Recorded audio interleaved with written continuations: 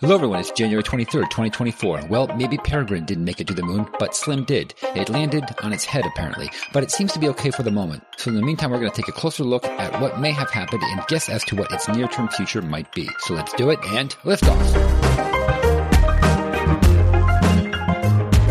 And we've clicked the tower. Welcome to episode 443 of the What Up Mechanics podcast. I'm David. I'm Ben. And I'm Dennis.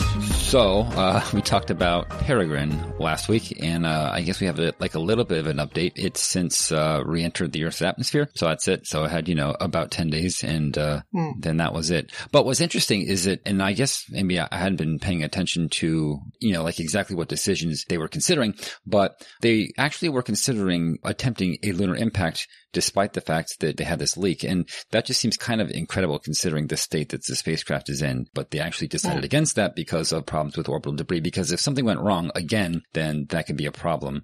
They would pretty much just be leaving more garbage in space. So I think that they probably did the right thing and just re-entered it. But, that's pretty crazy, huh? Yep. Yeah. Go to the moon with a leaky oxidizer tank. But yeah, so the next big one for Astrobotic is actually the Griffin lander, and that's coming up in November. And so far that's on schedule. But if they find anything with the Peregrine investigation that might affect Griffin, then, there might be some delays. But so far, it's all set to go. But yeah, it seems to be just a faulty valve. And we really do need to get some kind of a valve expert on the show to talk about this. Yeah. Because it would be good to know. Because, that seems to be, like we were discussing last week, valves are at fault. I don't know what, 50% of the time, would you say? I don't know. Yeah, I don't know what the actual numbers would be, but 50 sounds high to me. Well, I'm going to start keeping track because I swear it seems to be about that way. But yeah, I guess we can talk about some more successful, qualified successful moon landings, right? Yeah. Yeah, qualified is a good way to put that.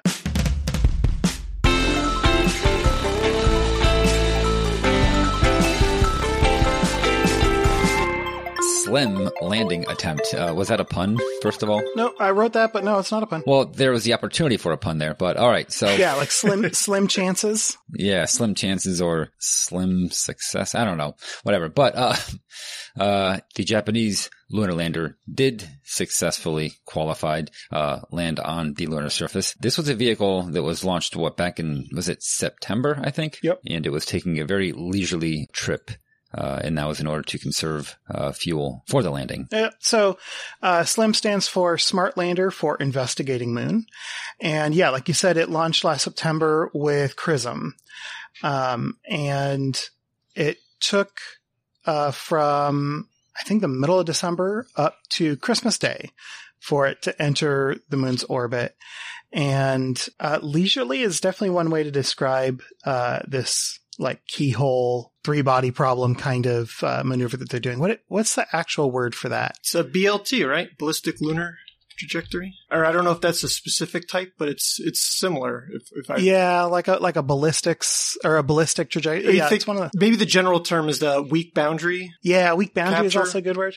I feel like there are 4 or 5 different terms that get applied, and they mean the same thing basically. So basically, it boosted itself up to lunar encounter. And then encountered the moon and used it as a gravity slingshot to sling itself way out into orbit, like high Earth orbit. It was 2 or 3 times the altitude of the moon. And then it kind of slowly brings itself back around, then re-encounters the moon. And so it seems kind of silly because you got to the moon already, but getting up to the orbital altitude of the moon is only half the battle, right? Then you have to actually capture around the moon. And so this lets them, have the moon basically do a second encounter where it's easy to capture and circularize. Mike in the chat says weak stability boundary. Yep, that's also another good one. I don't know if there's an actual difference between all these terms. I think they are. Obviously they're referencing the same orbital dynamic type of solution, but I don't think that too many people would say that they actually mean different things. I don't know. Exterior ballistic capture transfer is totally specific to this trajectory, right? Yeah. So that one feels like it's more specific, but some of the other ones, I don't know. So Christmas Day, they captured into orbit around the moon, and they went for their landing attempt this last Friday. So that's the 19th of January. And let's talk about their successes first. Before landing, they actually popped out 2 lunar excursion vehicles. These are like palm-sized secondary vehicles. The first one is LEV-1. It's a hopper. It's the bigger of the two. It's got some wide-angle cameras that capture the visible spectrum. It's got a radiometer. It's got its own Earth comms, and I think the hardware for that was originally built for the Minerva and Omotenashi missions. But LEV-1 is really cool. It's like mostly a foot, and it shoves off of the surface really hard and goes flinging off into whatever direction. The other one is LEV-2, and it looks like nothing so much as a thermal detonator from Star Wars. So it's a two-wheeled spherical rover, and it's ejected as a sphere, and then once it's ready to deploy, the two sides slide apart, and a little camera mast pops up. I mean, it's really short, but there's a camera on either side so it can look in both directions. And the two hemispheres can rotate. And what's really cool is, like, if you just have those two wheels, you really have to rotate a mass. But to really get moving, what they do is those two wheels actually slide apart. So they've already popped open along, let's say, the plane of the equator, and then they slide sideways along that plane, so that now you've got two offset hemispheres. They're still pointing, they're like pole axes are still aligned, but now they're offset. And so then when it moves with that offset configuration, it can kind of dig into the regolith a little more. It's a pretty cool little rover. Simplicity is, sometimes the best solution. We have photos of both of these guys on the lunar surface. And they look quite happy. Oh, and they've also both called home. So yeah, they are fully operational as far as I know. Slim itself did indeed, have a soft touchdown, and it was able to call home and talk to Earth. The only problem is that it's not generating power, which suggests it has fixed solar panels, so the fact that it's not generating power suggests that it's not sitting upright in the intended position. So why is that? Well, we don't know for sure, but we can sure as heck speculate. Slim has been nicknamed the Moon Sniper because it has a 100-meter landing ellipse. This is a super high accuracy lander, and they built it with high accuracy in mind because Slim actually doesn't want to land on flat ground. It wants to land on a slope. And in this case, they picked a location near the 300-meter wide Scioli crater. And there's a 15-degree slope. That's 27% for anybody who thinks about the slope of the ground in percentage like me. They found a 15-degree slope sort of on the outside of this crater. And unfortunately, it looks like they actually landed inside a crater. I don't think it's Scioli. I think it's smaller. And so I think they landed right in the middle, and they're kind of on not only flat ground, but, a dip, like a concavity. And I'm not exactly sure if that's actually the case or if it's just low precision location information being circulated around the news circuit. So the reason they want to land on the side of a slope is because the lander is kind of a weird thing. It feels very Kerbal. So let's think about the lander coming in for a landing with the engines pointing down. Well, in that configuration, you basically have the solar panels on the left side and the landing legs on the right side. The landing legs are not situated around the engines. So this thing does sort of a belly flop onto the ground. So the way this works is as the vehicle's coming in for landing, it takes a couple of different pauses where it actually, I believe, hovers above the surface.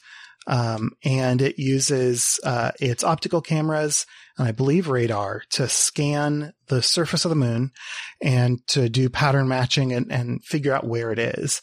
And then it can actually perform lateral moves before resuming its descent sequence. This is how we get to the Moon Sniper nickname, right? Like, this thing is not doing an Apollo where you don't have any fuel to spare. This thing is quite happy to pause and look for the right place to land.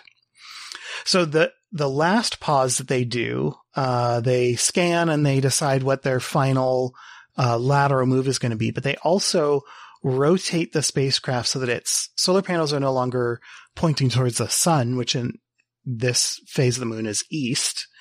And they turn the spacecraft so that its solar panels are now pointing downslope of their landing location, which would be south in this case.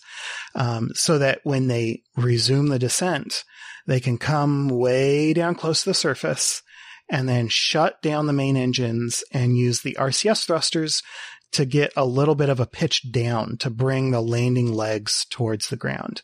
And the timing is intended to be such that the main gear that closest to the engine touches the ground at about a 45-degree pitch, and then it rocks forward and the nose gear hits the ground. And you're inevitably going to have some extra bounces here, but the whole bottom of the spacecraft is basically flat with a couple of like hemispherical, like knobby landing feet more than landing legs. And so, in theory, you just hit the ground and then flop over and you maybe bounce a little bit, but then you settle down and you're good to go. Judging by the data on the live stream, however, it looks like the vehicle hit the ground and tumbled and maybe even wound up facing nose down into the dirt. Scott Manley points out that to him, it looks like the final pitch maneuver wasn't started before the vehicle hit the ground, or, it wasn't far enough through that pitch maneuver when it hit the ground. And I believe the intention here is that the RCS thrusters fire to begin that pitch maneuver, and then the thrusters are all passivated and we're just going to let gravity do its thing. And from the live stream, it certainly looks like the vehicle was firing its RCS thrusters after it had hit the ground. Now, of course, there's, a bit of a lag in the telemetry as the vehicle starts pitching over or hits the ground. All of that is going to interrupt your nice, clean comm. So there's some pretty good lag or like hesitations on the live stream where it just stops. Data stops being updated on the screen. So we don't know if they're going to be able to take the raw signal and clean it up and get better data. We don't know if the live stream had filters applied to it to make it look good for the stream. Like, we don't know exactly what the actual situation is, but looking at the live stream, it really does look like the thing probably wound up facing head down, like totally upside down, or nose down, not totally upside down, which would be the solar panels in the dirt. And, if that's the case, that's actually really good, because eventually those solar panels are going to be illuminated as the sun moves overhead, assuming that they're just pointed away from the sun. I mean, even if they're not, even if they're pointed north or south, you're going to get a little bit of light on them at some point. Now, if it's at the bottom of a crater, that may not be quite the case. And so far, the team hasn't said for sure whether they're confident that they're going to get those panels illuminated. But what they're doing right now is they're managing the spacecraft's power and trying to keep it alive until they are able to get some light. Colin in the chat says, I wonder if it could right itself by pulsing its RCS, assuming they haven't actually passivated the system. I mean, totally could happen, right? And you'd think that if they're going to do that, they're going to want to be really sure of the thing's orientation and on and on. So hopefully that'll be the case. We'll have to see. Does anybody know how they got the images of the landers on the moon? Was that taken before landing? Because I feel like if it was taken after landing, if they've got a photo, they've got a really, really good lock on the orientation, even if they don't know exactly what the landing sequence was. I think that's just an artist depiction. Yeah. Oh, really? Any images. I saw a couple that looked really good, but I guess, we're in the land of AI assisted. So like, it was probably not too hard to use Photoshop and produce some really good renders. Okay. That's a bummer. But maybe they've got cameras, so maybe they'll be able to take pictures of. Well, yeah, that's what I was hoping too. Reverse out the orientation that way. I have to say, I find it pretty amazing that it landed, like upside down, or as you say, like nose down, because it would be pretty that crazy. seems like rather unstable. That like you would think it'd tip over in one direction because that's the long way, right? That's like it's more or less along its longer axis. That's the monolith orientation, right? If you were trying to land it like that, you probably couldn't do it, but somehow it managed to land like that when, you didn't want it to do so. I think that's kind of funny. Oh, sorry. Ben, you and I are both half right, I guess.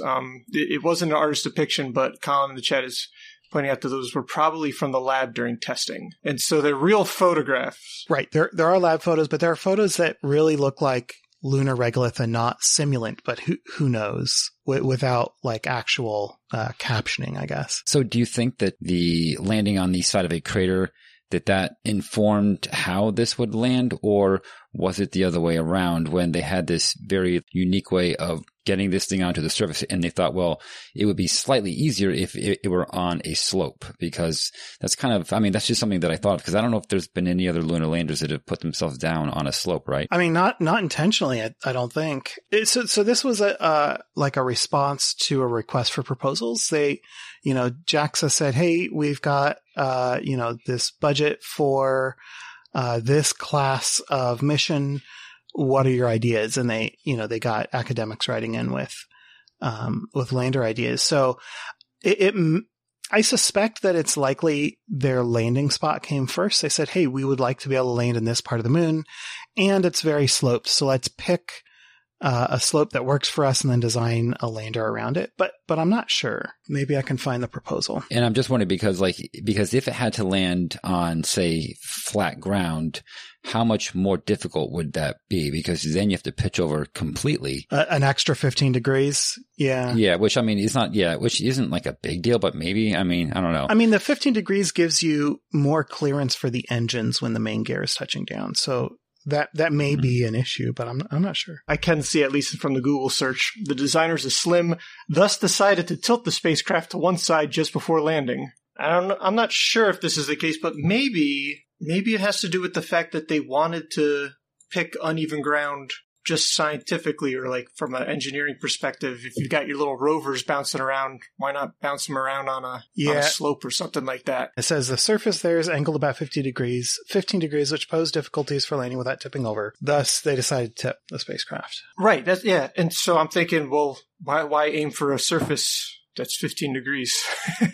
And I think maybe that they targeted that purposefully. Yeah. I think they have to. And then they had to change the engineering and came up with this solution of flopping over afterwards. Thinking about other ways to do it, I guess wouldn't be too hard, really, like if it was. But the problem is it would be a more vertically, like you said, it would be more like a monolith, and having to land something like that would be much trickier because you can't really, I guess maybe you can. I don't know. I'm trying to think like what kind of like lunar landers. Yeah, no, I suppose you could. That it could be more squat and you could put it along an incline like that without fear of it tipping over with the engines on the bottom. Yeah, playing Kerbal, the solution is always like, if the engines are at the bottom, it's going to be a fairly tall vehicle generally, but like you can put the engines kind of on the side like a crab kind of and have them raised a little bit. That's one kind of way to cheat your way around that, at least in video games. But yeah, it does seem hard to me to design a wide spacecraft with the engines at the bottom. Has anyone ever tried building landers with recessed engine nozzles? Yeah, ish. Because a recessed nozzle is really just your spacecraft bulging out around. Yeah, it's just extending the body. So, depending on how strictly we want to interpret that, Alpaca had recessed landing nozzles. Right. Or engine nozzles. That's what I was thinking of. Yeah.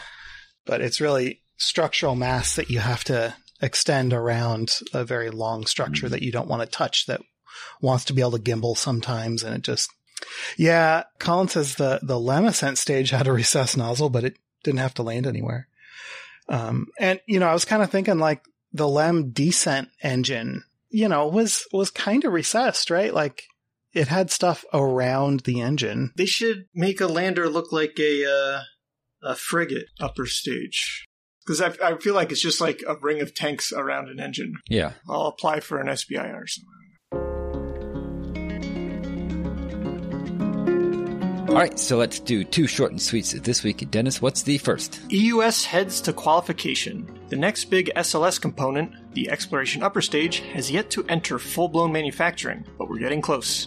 Unlike the Core Stage, EUS is mostly made of aluminum lithium 2050, so new fabrication equipment has to be built and tested. Michoud and Marshall are beginning to qualify their many friction stir welding setups. This involves producing test welds, then cutting them to pieces and performing several months of testing to confirm the welds are high quality.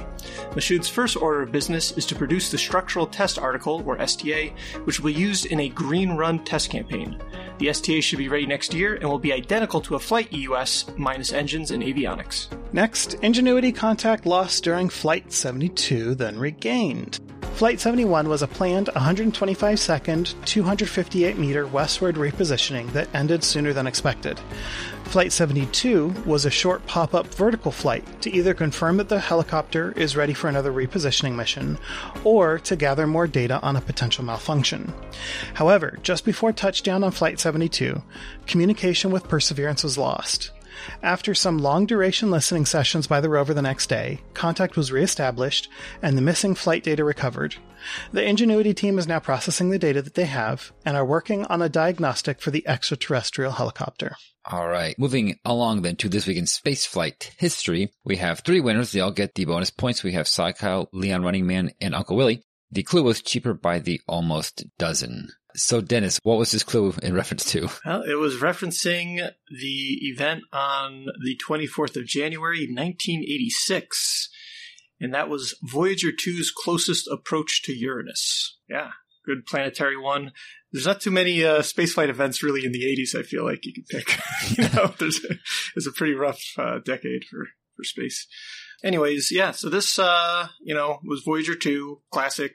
Interplanetary probe, Voyager 1, its twin also launched, which I always love the little bit of trivia with Voyager 1, that it only went to Jupiter and Saturn because they wanted to check out Titan, and so that resulted in a changed trajectory that then kind of shot it out of the plane of the solar system by like 30-some degrees.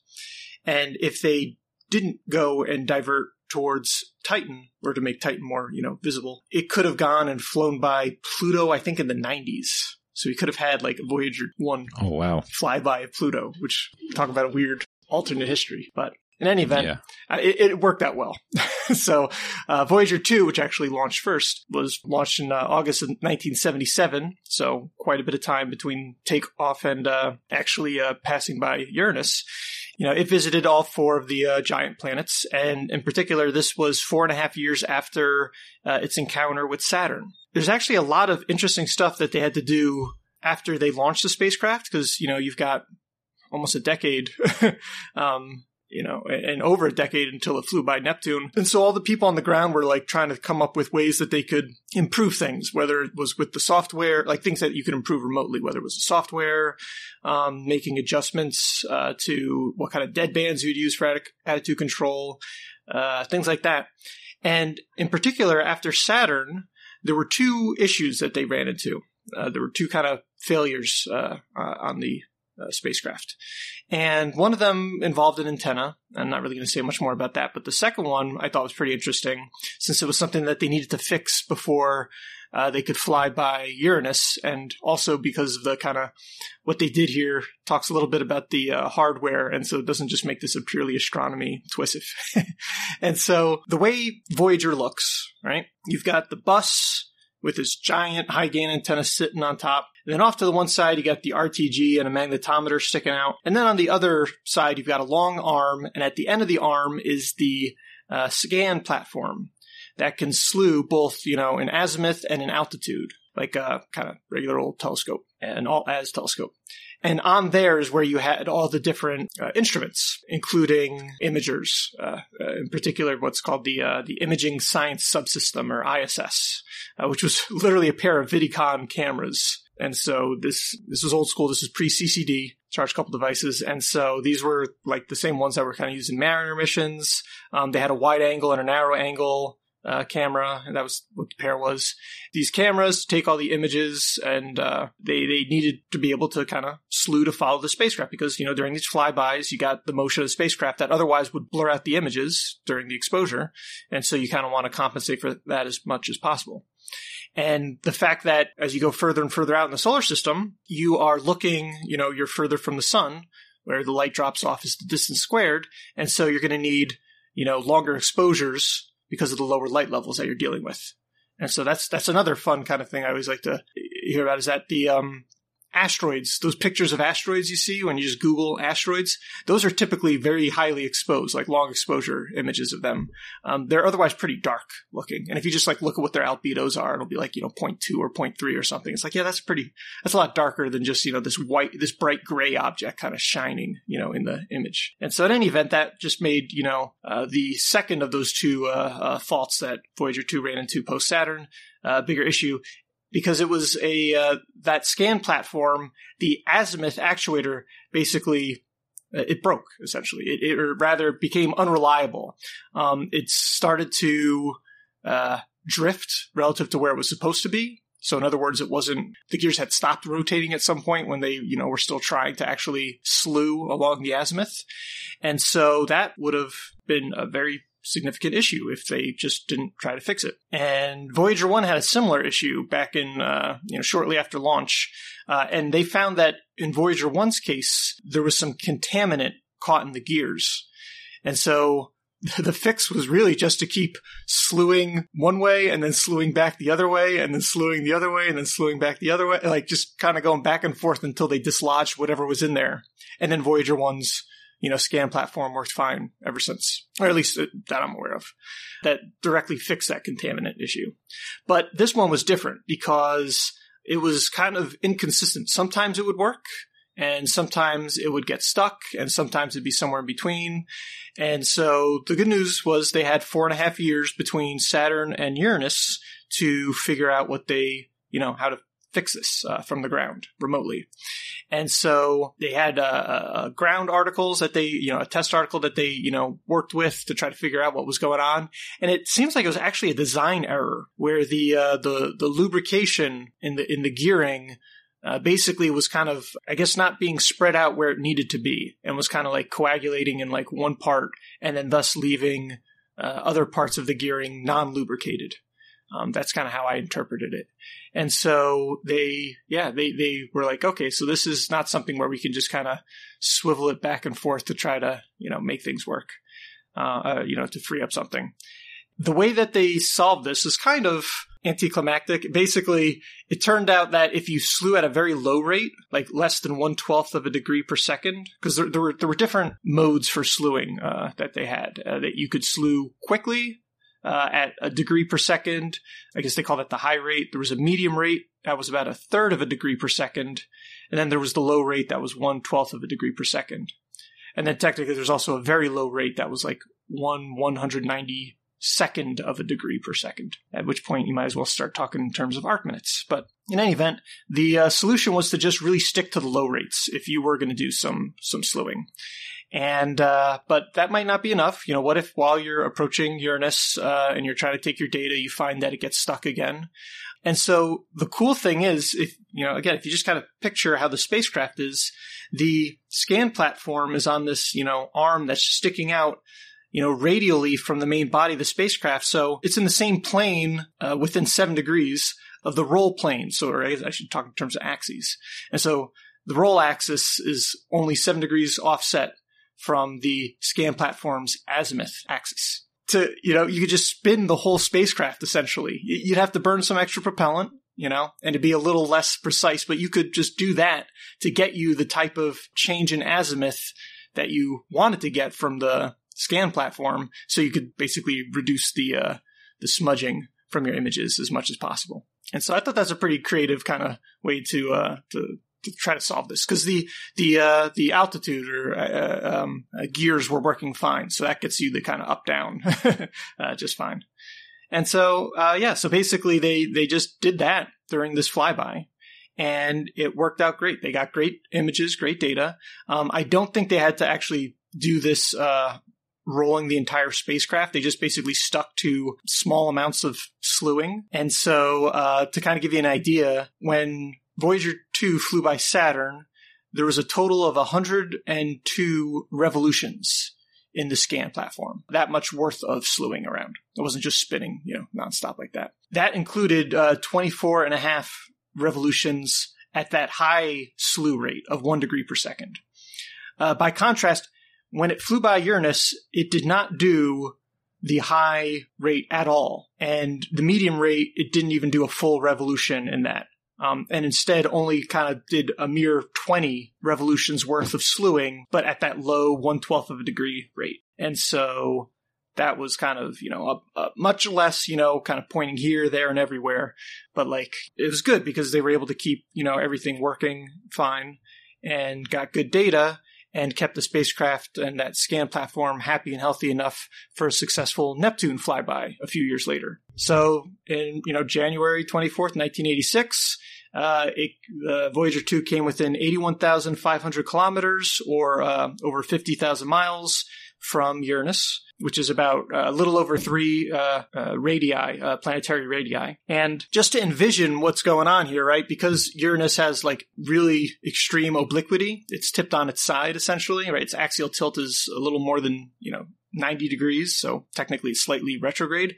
So it's kind of the flyby isn't going along relatively near the equator of the spacecraft or the planet, or even in that kind of rough direction. Instead, it's like hitting a bullseye, essentially, where you've got the planet and its ring system and the moons all kind of like a bullseye, and the spacecraft plowing right through the middle of it, essentially. And so because it got so close to Uranus has had moons known for centuries. It was the first planet discovered by telescopes. First, proper planet discovered by telescopes. And so back then, its outermost moons were kind of discovered already. But the innermost ones, it really took Voyager to get. And so that's where the clue comes from. Cheaper by the almost dozen. Ultimately, based on Voyager 2 data, 11 moons were discovered in the image, including one, Perdita, which was actually discovered over a decade later in 1999. It's actually a small little interesting history, I think. It was discovered by a researcher named Eric Karkoschka, who is at the Lunar and Planetary Laboratory at the University of Arizona, so LPL. The same people that brought you the Phoenix lander and OSIRIS-REx. And he basically wanted to compare Voyager 2 images to Hubble ones, and in the process identified this moon. But a couple years later, in 2001, the IAU, the big, international astronomy body, demoted it and said that there wasn't enough, follow-up images of it to really confirm it. And so it actually got demoted. So these demotions have been happening for a while, although this is about a moon in particular. And then it took another couple years of them basically figuring out where it should be and then getting, Hubble data of it and saying, there, see, it's where it should be. And so it really is a moon of Uranus. And so indeed, in 2003, it was reinstated. And so that's why, depending on what source you look at, they talk about, Voyager 2 discovered 10 or 11 moons of Uranus. And that's because of that kind of weird little discrepancy there. What were they demoted to? That must have been a non-captured body, or? Good question. So Jeff Faust, which is pretty great, over 20 years ago, had written this article on it. And my guess is, just an asteroid. Just a minor body, because it did have a designation in the minor body database.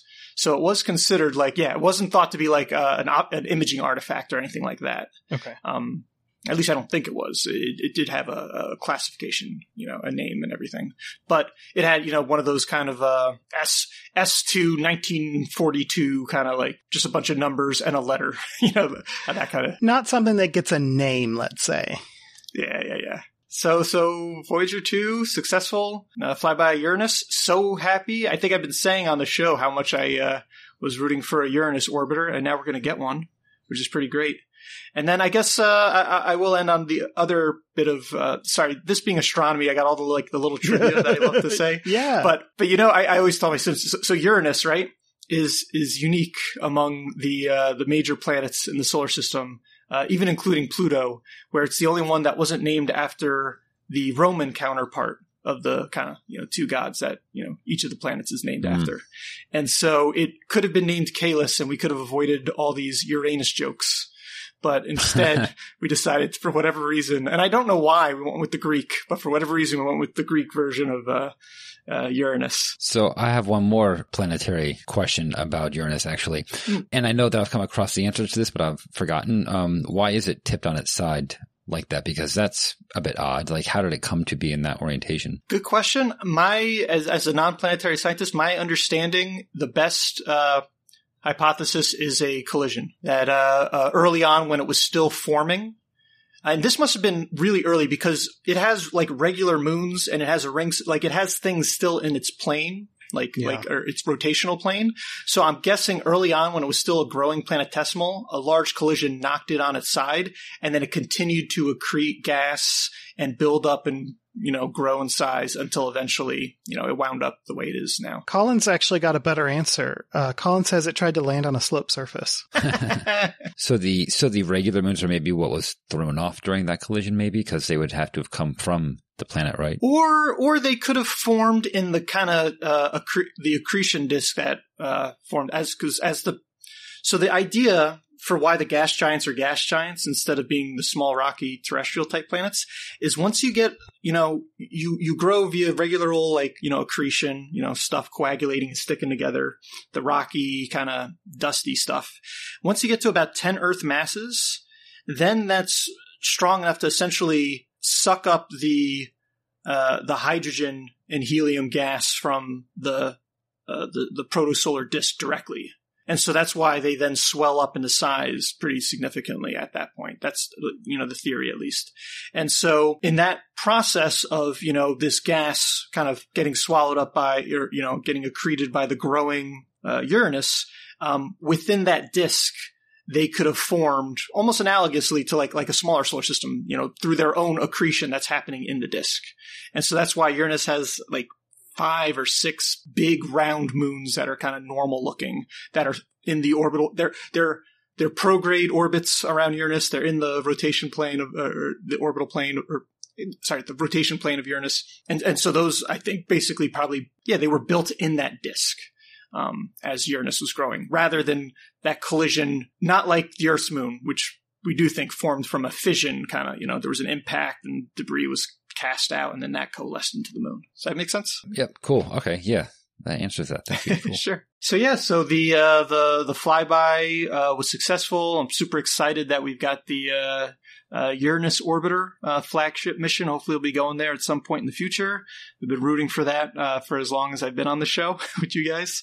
And and Voyager 2, of course, went on to do, a great flyby of Neptune.